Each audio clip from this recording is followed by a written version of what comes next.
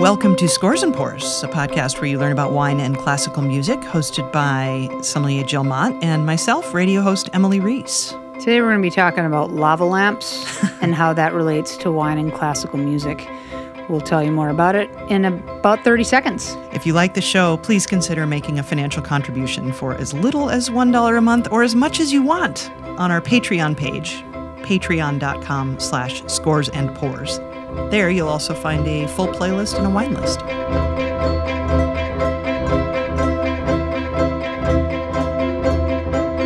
I'll tell you how this podcast episode got its name.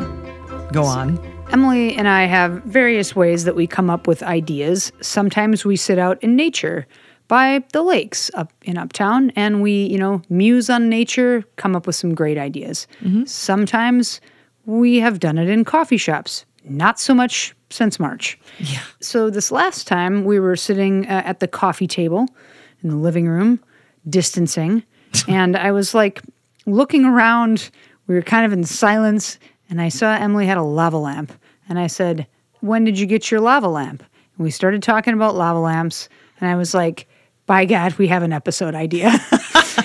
Obviously, lava lamps were incredibly prolific and popular in the 60s and 70s. I have one. Emily has one. Who doesn't have it, I mean, cool people have one. Yeah. And so we decided, why don't we talk about themes that were happening in wine and classical music in the 1960s Beautiful. and 70s. Yeah. Lava lamps. I love it. It's great because in the 20th century in general, it was like every decade something hugely influential happened in classical music. So it's just fun to be able to kind of look at a decade and be like, oh, that's when fill in the blank was invented. And for us in classical music, we talk about minimalism, minimalist music, minimal music, many different iterations of the word minimal and how it relates to music that was composed in the 60s. From my angle, I'll ask you this question. Yeah. Before you knew about natural wine and knew about, some different concepts in wine and you just bought wine to drink and have fun. Yeah. Which I'm still sure you buy wine to drink and have fun. But when you would go to buy wine, how did you go about buying wine? Oh, it was just like I no thought whatsoever. Just that's $7.99. Beautiful. That's white. Great. Oh, okay. Well, okay. That's a terrible example. Thanks, Emily, for not setting me up.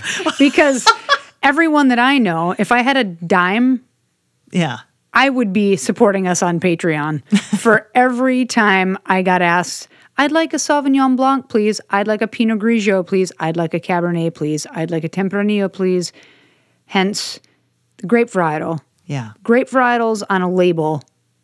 We'll talk about that. Okay. And how that became a thing. Right. And I'll also talk about how California changed the world of wine as we know it and gave the United States and thus the entire New World at large a chance to compete against France for people's attention. Amazing. I love this story. It's so great. It is great. It is a fun one. So what should we start with? Should we start with some music? Sure. I guess we have for a while been on this streak of starting with wine. So we actually just start by drinking wine and not even talking about it. So, and then we get to talking about it, of course, later. But yeah, let's music. Yeah. So in about 1960, we start to hear a new way of composing and thinking about music. A man named Dennis Johnson in 1959 wrote a 6-hour-long piece of music called November, which is considered the first, if not one of the first, pieces in this style. Minimalism, often you're staying in a very narrow harmonic range. Again, there are always exceptions to these rules, always, and we'll hear them, actually. We'll hear something much later in this episode that kind of bucks a few of these trends. But generally speaking, drone music is also along these lines where you're kind of hanging out in one or two harmonic areas. Things aren't changing rapidly. Things are changing very slowly. Sounds complicated. It's so not complicated. I know. I just kidding.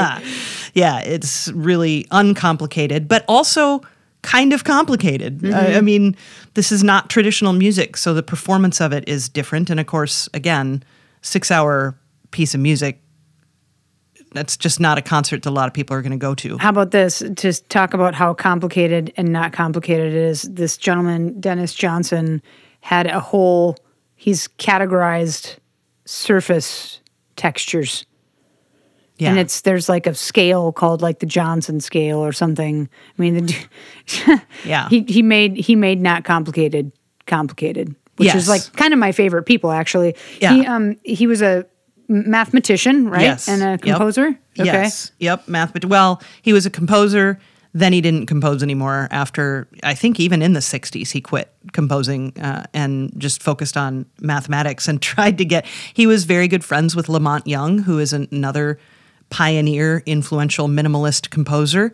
And Dennis Johnson tried to teach geometry to Lamont Young and his wife, just basically in his words, show them the beauty of geometry and how you use algebra to do these calculations in geometry. And he just found beauty in math and really chose to focus on that instead of music at a certain point. But that's so great. So what are we going to listen to from November? We're going to listen to just a couple of the movements just to give you an idea of how the piece starts. We'll listen to the beginning. Okay. So here is the, I guess, first movement, you would call it. And are there 9? In theory, I've heard like different, depending on the rendition, right? Because there are renditions that I've heard are like 90 minutes and others that are like 6 hours. Like they'll speed it up or they'll slow it down, they'll cut parts out. So do you know how long the original is? Well, I know Dennis Johnson's original version was intended to be between 5 and 6 hours. Yeah. Okay. So, and again, I'm not even sure if he intended it for to perform in front of an audience just the contemplative nature of a lot of minimalist music kind of calls that into question. It's like, are we all going to sit in an audience and listen to this together? Yeah, sure, we do. And there are a million concerts a year, well, pre-COVID, where that was the case. But it's just the 20th century was really all about shaking up convention when it came to music. We're shaking up tonality. We're shaking up what it means to listen, what it means to not listen. So, here we go. This is the first part of November. Again, this movement's 10 minutes long, so we're just going to hear just how it starts, and then we'll go hear a couple different parts from November by Dennis Johnson.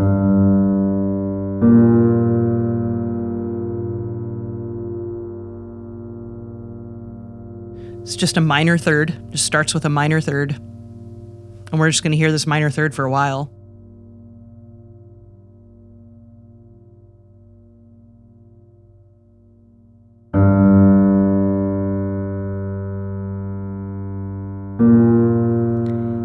Probably while the tone is changing as the note dies. He's probably figuring out an algebra equation. It's like, it's the perfect amount of time. I can hold these notes, and with my other hand, I can be like... And when you're listening to these two notes,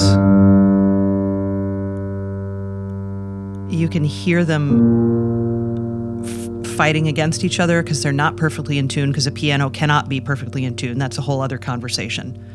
But you can hear waves. You just hear the sounds interact together in a way that you otherwise would go by in a half a second, Yep.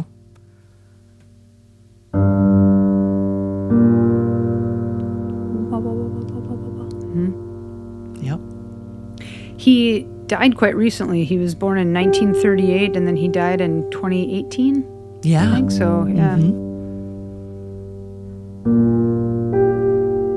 So we've added another element. And this is how it unfolds, right? So if we skip ahead through the piece, maybe 90 minutes or so. To part 7. Part 7.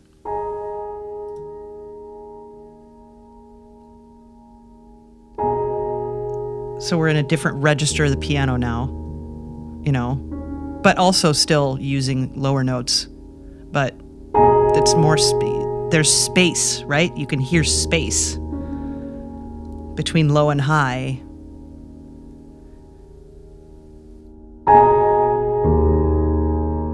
Minimalist music can be very consonant and not dissonant, but there is definitely dissonance in minimalist music. Even in this piece in November, there's dissonance. We're hearing some now, some kind of inoffensive dissonance, and then there's more Like in other parts. Yeah. Minor seconds and things, intervals, notes that are side by side that butt heads. Yeah. So when I hear this, I also, you recognize how important this was because he was sort of a one and done, in many ways. Just the minimalist repertoire that is to come is so much of it is based off of these sort of these principles that he's lining up without maybe even knowing he's doing it.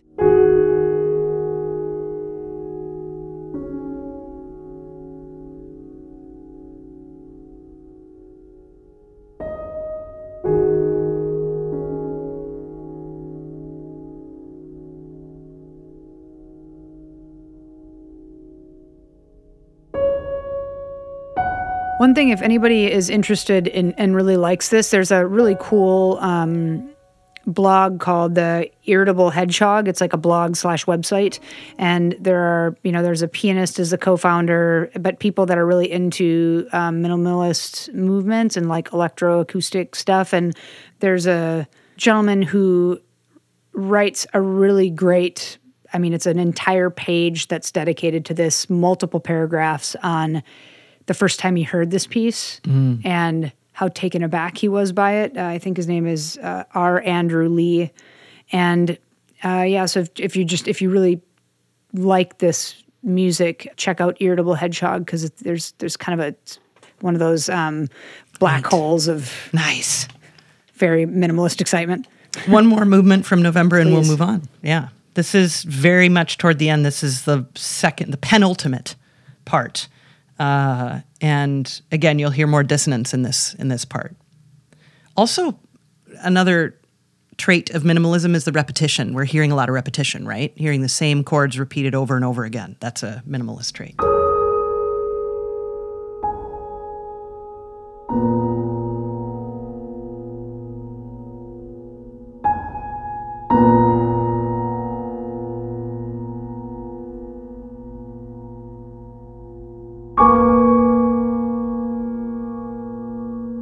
It's music that sometimes, not always, there are much shorter minimalist pieces, obviously, but it requires time and attention, and the silence draws you in, the space draws you in.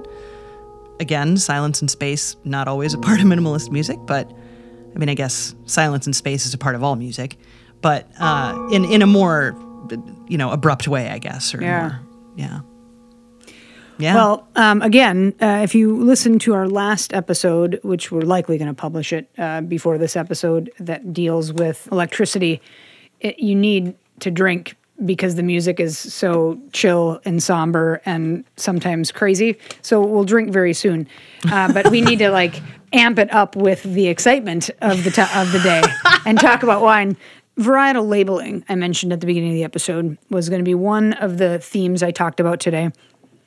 And it all started with a gentleman. His name is Frank Schoonmaker, and I believe he was born in one of the Dakotas in the 1905. He died in 1976. And he was a proponent of varietal labeling. And what I mean by that is putting the grape on the label in the 40s, but it didn't really catch on until the 60s and 70s when he was a staunch advocate of it. He had a lot of people behind him saying, this is going to be the new wave of the future.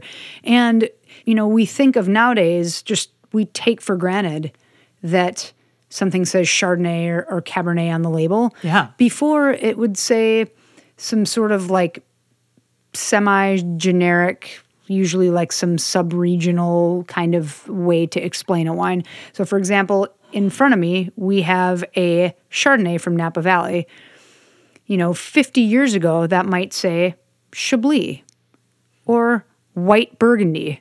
And you would kind of know that maybe there's oak or maybe not, but it was maybe Chardonnay. Maybe because of the bottle it was in, you would know.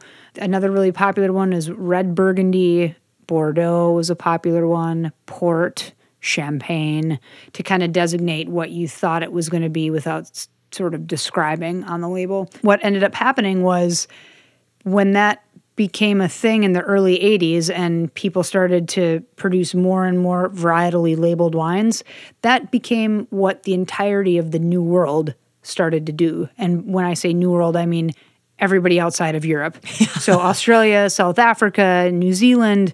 I mean, you go to Australia right now and 10 out of 10 wines say the grape varietal. Semillons, Shiraz, you don't, even if it says GSM, that's short for Grenache, Shiraz, Mourvedre. You just kind of learn those things. Yeah. And it spreads such that even now in Spain, you'll see the grape varietal on the label. Sometimes in France, there are certain appellations where it's illegal to put the grape varietal, but other appellations have said, hey, we know Pinot Noir ourselves.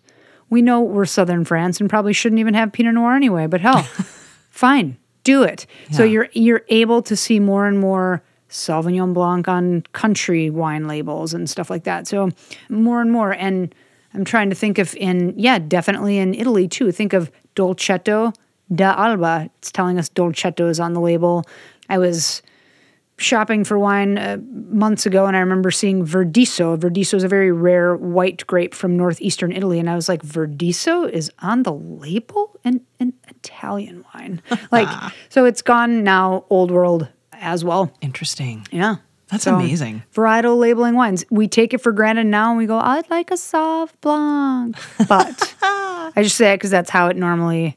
It's a lot of times so it says, I'll have a Sauv Blanc, please. that started to gain traction in the 60s and 70s. Cool. Thanks. That's amazing. Frank Schoonmaker. Yeah, thanks, Frank. Appreciate that. Yeah. Do you want to hear more music? Yeah. Do you want to taste wine first? Well, yeah. You just seemed like you were, I didn't mean to, but yes. I'm so excited to taste this wine. I just watched a movie about it. I'll definitely go into that in a little bit. This is a Chardonnay from Napa. We'll talk more about the producer and its importance in mere moments. But tell me what you think. We don't really drink wines like this too often on Scores and Pours. We tend to drink some kind of natty figures and sometimes very sedimenty and yeasty and this is maybe the first Chardonnay we've ever had on Scores and Pours, but it's very historic. So what do you think the color? It could be any wine, right? Could be Pinot Grigio, it could be... Just normal whitish, tiny bit of a yellowish hue to it. Yeah, what do you think about the nose to Scores and Pours? Scores and Pours. It smells a little bit like a chalkboard.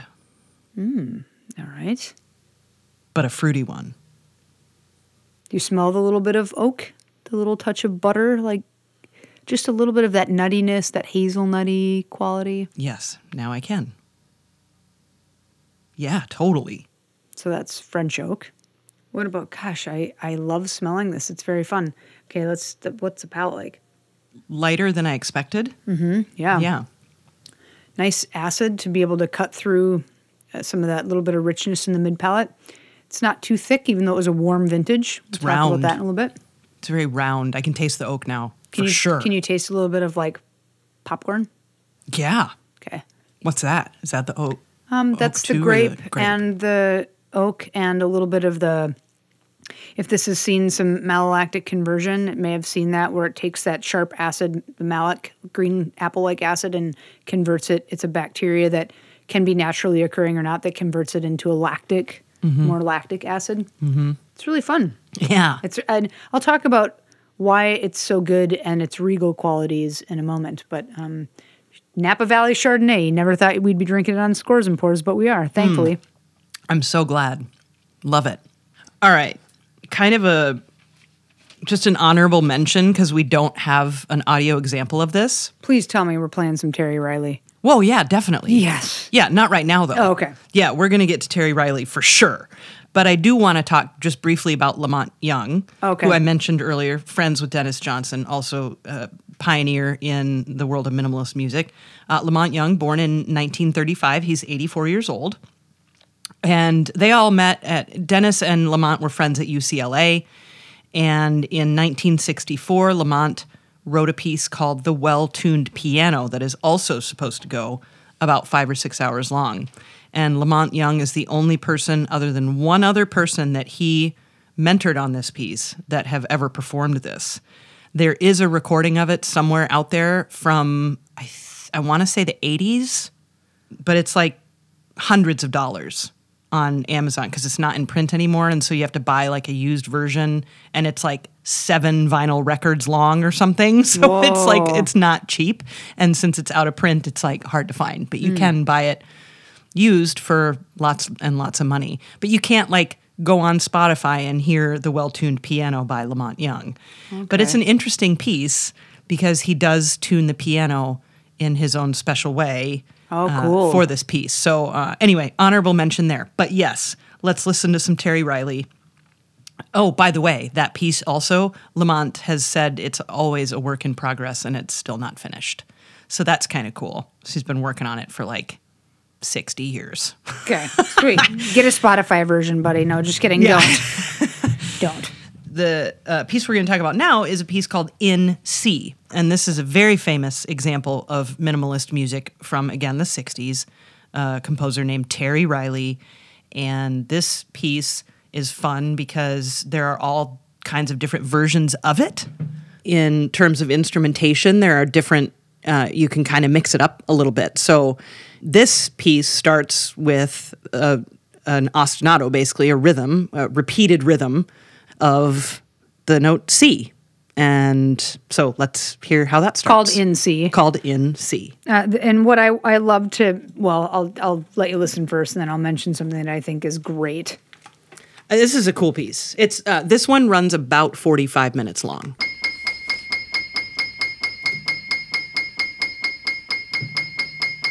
So this is piano, obviously. Marimba.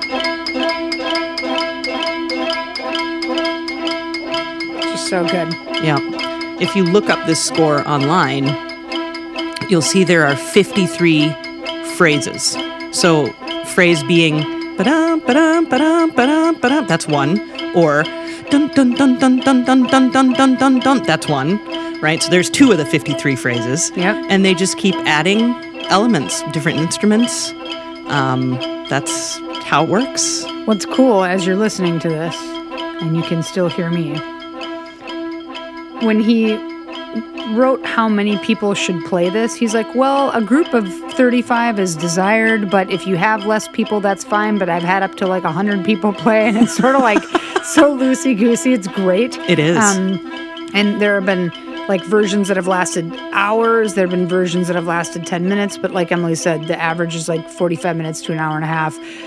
This reminds me of, so this morning I was on hold with Capital One Visa, and they had this ridiculous, music. I was transferred 6 times, and it was each like time I was transferred, I had the same music, and that's still in my head right now. This would be great to put on, and people would go insane. Oh my gosh. Can you hold, please? Yeah, no problem.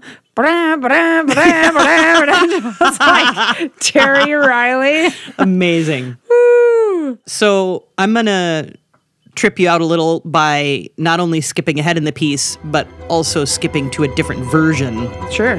With different instruments. Very similar instrumentation, but still different.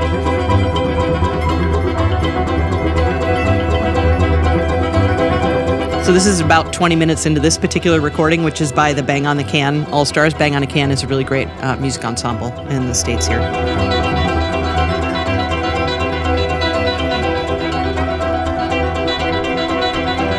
Is that a bass? So this performance has a bass, cello, chimes, which are like big, long, hanging tubes, tubular bells, marimba, clarinet, electric guitar. There's glockenspiel, which is tiny little high bell sounds, a vibraphone, which is also a mallet instrument, mandolin, piano, pipa, which is a Chinese instrument, soprano saxophone, and violin. Did I say violin already? Yeah. So that's Crazy. this particular That's cool. configuration. So cool. Yeah, it's very cool. And I love how the different combination of instruments really completely change the way it sounds. It sounds like a sitar, doesn't it? Yeah, it does. Yeah, it's not though.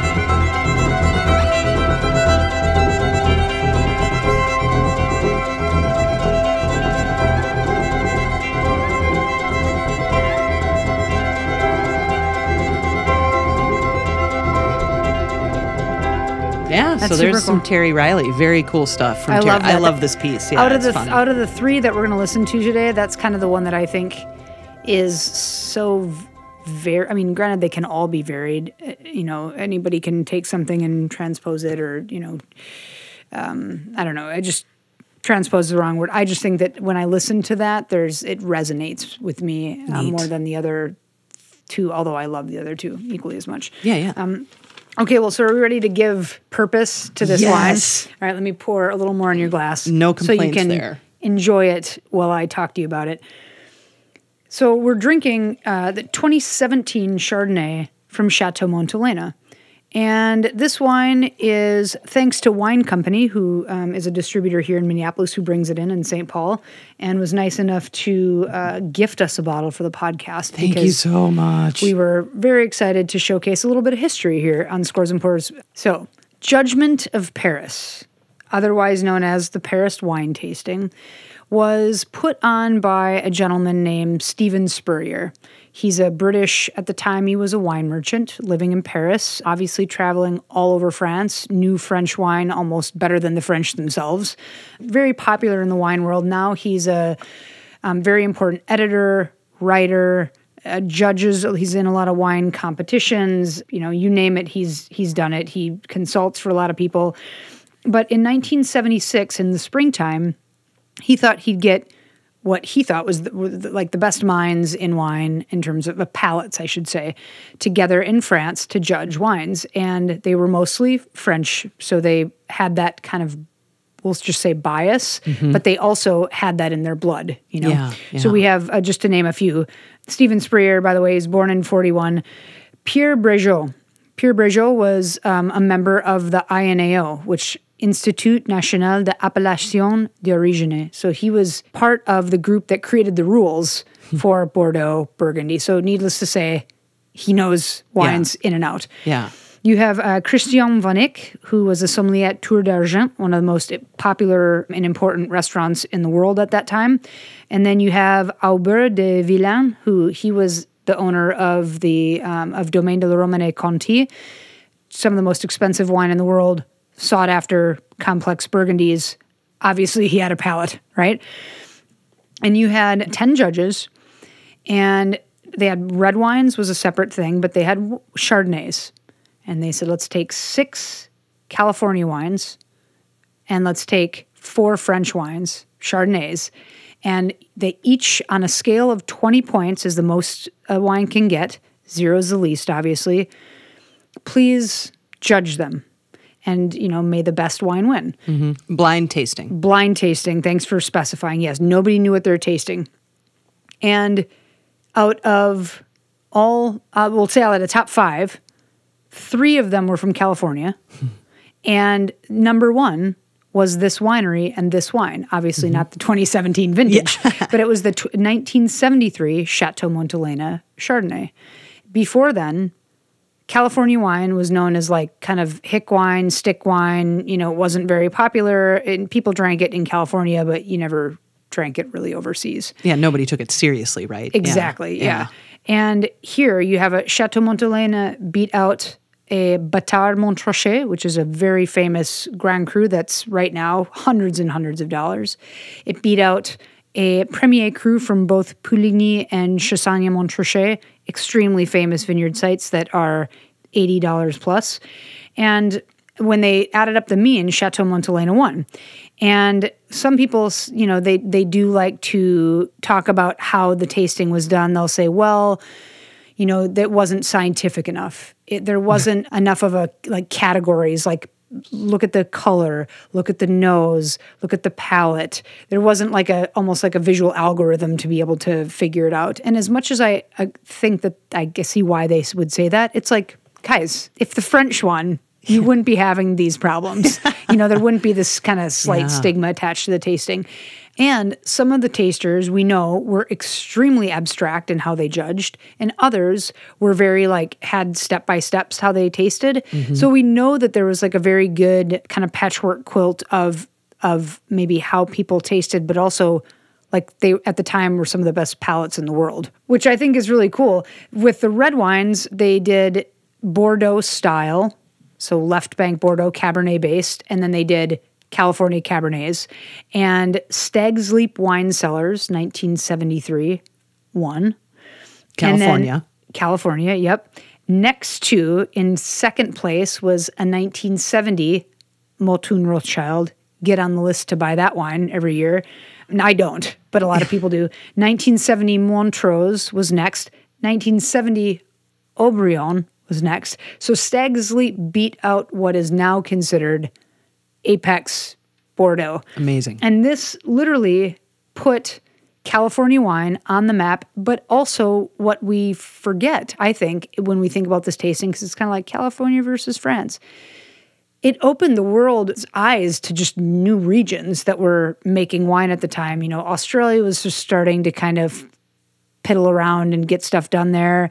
You know, South Africa had been making wine for a long time, but paying attention to how good wines can be from these places. So really quite exciting and a fun to taste a little bit of history. Totally. It's so amazing. And of course, there is a movie. Are you going to talk about the movie? Yeah. Why don't you talk about the movie? I mean, it's fun to learn that story. I know it's a drama. It's not a straight up documentary. So it's, you know, dramatization of the actual events. But first of all, there's some great actors in it, which makes it super fun. And Alan Rickman, for fuck's sake. Pardon my language, but seriously. Plays Stephen Spurrier. Yeah. It's so good. Yeah. I mean, any Alan Rickman movie, like we could talk about how great Harry Potter is because of Alan Rickman. So true that. It's called Bottle Shock. It's a 2008 film. Bill Pullman plays the part of Jim Barrett. Mm-hmm. And I apologize, I don't remember the actor that plays Bo Barrett. Oh, Chris Pine. Oh, what do you mean? How can you? Chris Pine. I know, I forgot. He's gorgeous. He's great. They talk about the kind of the beginnings of it. And granted, like I said, yeah, there are definitely some dramatization. There's like, you know, a love story that we don't really know. That's probably not true. There's just a whole, but the basis of the movie talks about Chateau Montelena and how they went about, you know, making wine and becoming one of the most sturdy producers in California, because we have producers a lot more expensive than Chateau Montelena, and I don't think are honestly as good. We have a lot of fatty producers like FADDY producers. We have a lot of natty producers, but Chateau Montelena, the structure that you see in the film, that structure, and I'm not sure if they built that, if that was a set or if it was actually on site, but the chateau was actually built in 1888, and the gentleman who started it, it was going to be like a barrel aging building. Oh, interesting. Because it's made out of, unlike most wineries at the time that were built out of wood, this was built out of stone, so it retained temperature better. Part of it is built into a hill, that same building that you can't see from a lot of the movies and angles in the film. And so it's like it retains its own temperature that way, so you don't have a need for much temperature control there. Nice. But after getting passed down to a family, Yort and Jeannie Frank, they were immigrants from Hong Kong. They wanted to retire in California, and they turned it into this beautiful, like, kind of sanctuary. They made an amazing pond with all these different types of fish, and even today, I think that's all still extant. Oh, nice. But it then fell into Jim Barrett's hands, who, like, right away when he knew he wanted to have it was literally within a couple of years that he started to, you know, he clear-cut a lot of the existing vineyards, planted new vines, made, you know, a barrel room, made it all into a facility to make wine. And then his son, Bo Barrett, took over the reins and is still there to this day. Jim Barrett has passed away, but Bo Barrett still is the main winemaker. They have a younger gentleman who's also helping make wine as well, Matt Crafton. But alluvial soils, volcanic soils here, which don't get talked about a lot in Napa. You know, people just kind of are like, Chardonnay, it's oaky and delicious. It's not always the case here. We have oak, but it's very elegant use of oak. This would be beautiful with roasted chicken. This would be beautiful with Thai food that doesn't have a lot of heat. You know, this would be this really pretty wine to go with food. And their regimen is they usually like to spend shy of a year in oak. So this is, you know, it's fermented in stainless steel to keep that freshness of the Chardonnay. And then it's aged for about 10 months in a combination, mostly older French oak, because they don't want it too oaky, but you got to mix in some new, so give it a little slutty oak action. So there's a little bit of new oak in here as well. And in a vintage like 2017 that was quite hot, this is like a really awesome and balanced Chardonnay that I think, for me, that I don't drink Chardonnays that have oak often. I don't drink Chardonnays often. Yeah. This is really, really pretty and really historical. Yeah, and it's very simple. And I don't mean that it doesn't have complexity. I don't mean it like that. I just mean it just tastes good. Just tastes good. It gets a little oakier for me as it warms up. Yeah, and that's normal for wines that have some oak, is the warmer they get, the more that comes through. Okay. The reason why this was considered so epic back in the 70s was, a lot of times winemaking in California, it either wasn't clean or the oak usage was too much or too little. They were all out of balance. They would be maybe too natty. So when you smell this blind, there's a lot of oaky California Chardonnay that is, you can peg it because it smells like a frickin' microwave popcorn meets canned tropical pineapple juice mess, cream, like the fruit cocktail. Okay. And you'd be like, oh, California Chardonnay. Huh. The reason that this doesn't qualify and fall into that camp, even though it's very California, what California is capable of in this style, is it maintains this elegance of, there's acidity for freshness, but there is this elegance in its oak usage, yet you can definitely taste that it's Chardonnay. You get this like stoned fruit, this, myriad types of like apples and pears without being too one way. We're not in Riesling super aromatic territory, or we're not. Yeah. And so it's just very focused use of oak. And that for its time was not, and just being able to capture the essence of balance was very of the French style. And I've had old vintages of Chateau Montelena. They do age quite well. I've never had the 73, unfortunately, but someday I'll break into the Smithsonian and steal that bottle or something. I mean, don't put it past me. Yeah, it just has the elegance that French Chardonnay has. Yeah. And that's hard to find. It's delicious. A couple more honorable mentions. Steve Reich, super famous minimalist composer, American composer. You might like his music for 18 Musicians.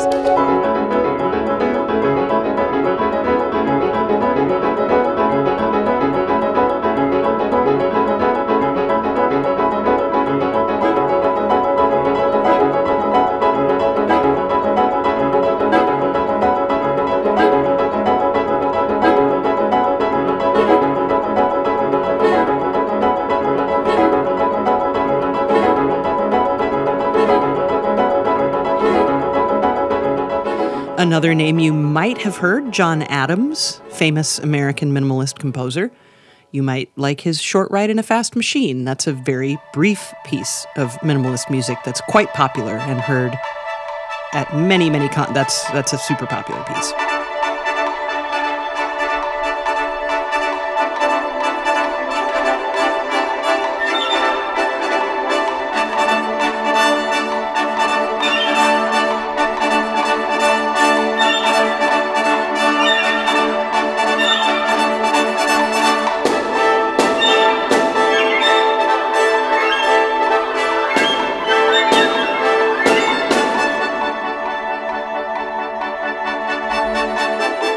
But we're going to talk about one of the other big heavy hitters in minimalism, Philip Glass. He wrote a set of 5 pieces he calls Metamorphosis, 1, 2, 3, 4, 5. Here you go. This is Metamorphosis 5 by Philip Glass. Go ahead. One thing I wanted to just point out for listeners that are, like to think about and actually take our, when we're pairing wines or talking about wines as we're tasting, the Chateau Montelena could not be almost further from this kind of music. And what I mean by that is like, this wine is like elegant and classic and like very of the, maybe not even romantic or Baroque, very of the classical era. Very Mozart. Of like Mozart. Yes, Yeah. Exactly. Yeah. Whereas, I agree.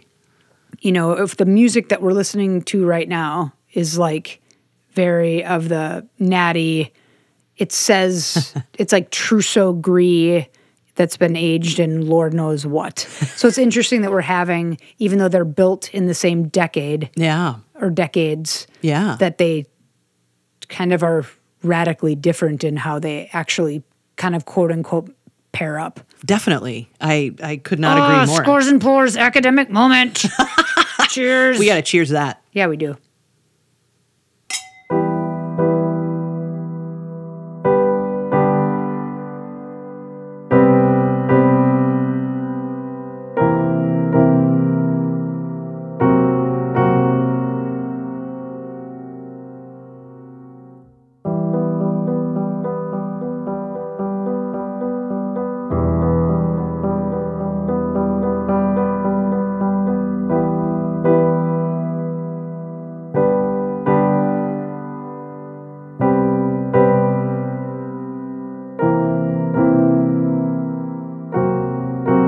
See, yeah, this is totally more direction.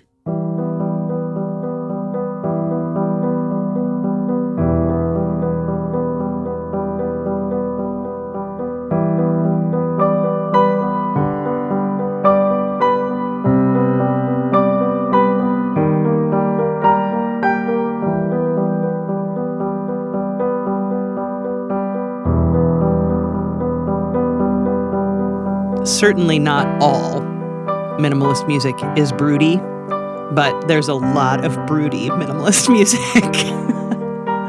Just kind of like a little emo, like just a little like in your own headspace kind of.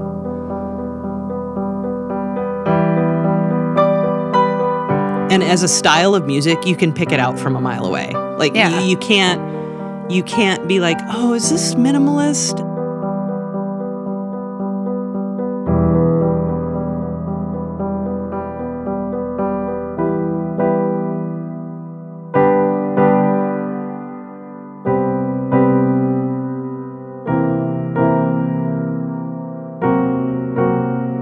As far as 20th century music goes, there are so many different, avant-garde and atonal and serial and 12-tone, and some of those can be a little tricky to discern because of the atonality perhaps or whatever, but to me minimalism it's just so you can hear. And again, a style of music that is now ubiquitous amongst all media. You hear minimalist video game scores. One of my favorite game scores is by a guy named Olivier Derivière, really talented French composer, and he wrote a beautiful minimalist video game score. There are obviously loads of minimalist film scores. I mean, it's everywhere. Yeah. Well, here's to the U.S. coming out on top and one of the most famous tastings of our time. Battle of the Wines. Here's to some music that kind of makes you want to drink. Scores and Pours. Just Scores and Pours.